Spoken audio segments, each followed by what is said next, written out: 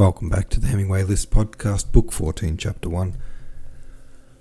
What do you think of Tolstoy's assertion that this was not a war that played by the usual rules? And secondly, I'm curious to know how everyone is finding these more meta parts of the novel. Do you like them?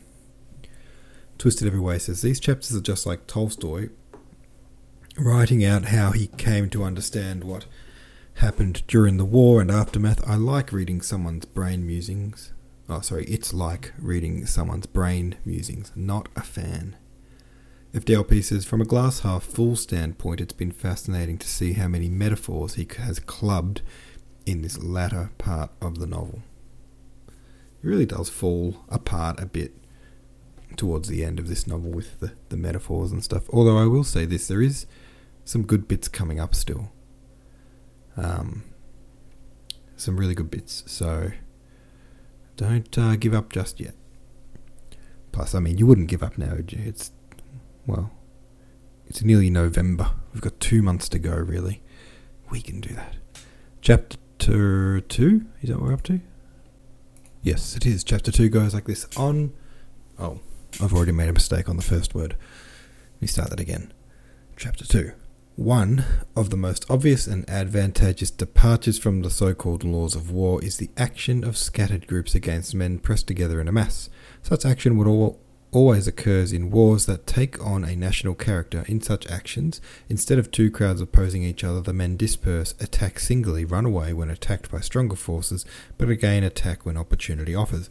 This was done by the guerrillas in Spain, by the mountain tribes in the Caucasus, and by the Russians in 1812. People have called this kind of war guerrilla warfare and assume that by so calling it they have explained its meaning, but such a war does not fit in under any rule and is directly opposed to a well-known rule of tactics which is accepted and infallible. That rule says that an attacker should concentrate his forces in order to be stronger than his opponent at the moment of conflict. Guerrilla war, always successful as history shows, directly infringes that rule. This contradiction arises from the fact that military science assumes the strength of an army to be identical with its numbers. Military science says that the more troops, the greater the strength. Les gros bataillons ont toujours raison. Large battalions are always victorious. For military science to say this is like defining momentum in mechanics by reference to the mass only, stating that momenta are equal or unequal to each other simply because the masses involved are equal or unequal. Momentum, quantity of motion, is the product of mass and velocity. In military affairs, the strength of an army is the product of its mass and some unknown x. Military science, seeing in history innumerable instances of the fact that the size of an army does not coincide with its strength, and that small detachments defeat larger ones, obscurely admits the existence of this unknown factor and tries to discover it, now in a geometric formation, now in the equipment employed, now and most usually in the genius of the commanders. But the assignment of these various meanings to the factor does not yield results which accord with the historic facts. Yet, it is only necessary to abandon the false view, adopted to gratify the heroes, of the efficacy of the directions issued in war times by commanders, in order to find this unknown quantity. That unknown quantity is the spirit of the army, that is to say, the greater or lesser readiness to fight and face danger felt by all the men composing an army, quite independently of whether they are or are not fighting under the command of a genius who, in 2 or 3 line formation, with cudgels or with rifles that repeat 30 times a minute. Men who want to fight will always put themselves in the most advantageous conditions for fighting.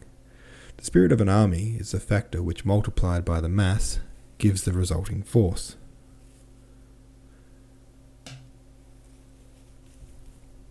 To define and express the significance of this unknown factor, the spirit of an army is a problem for science.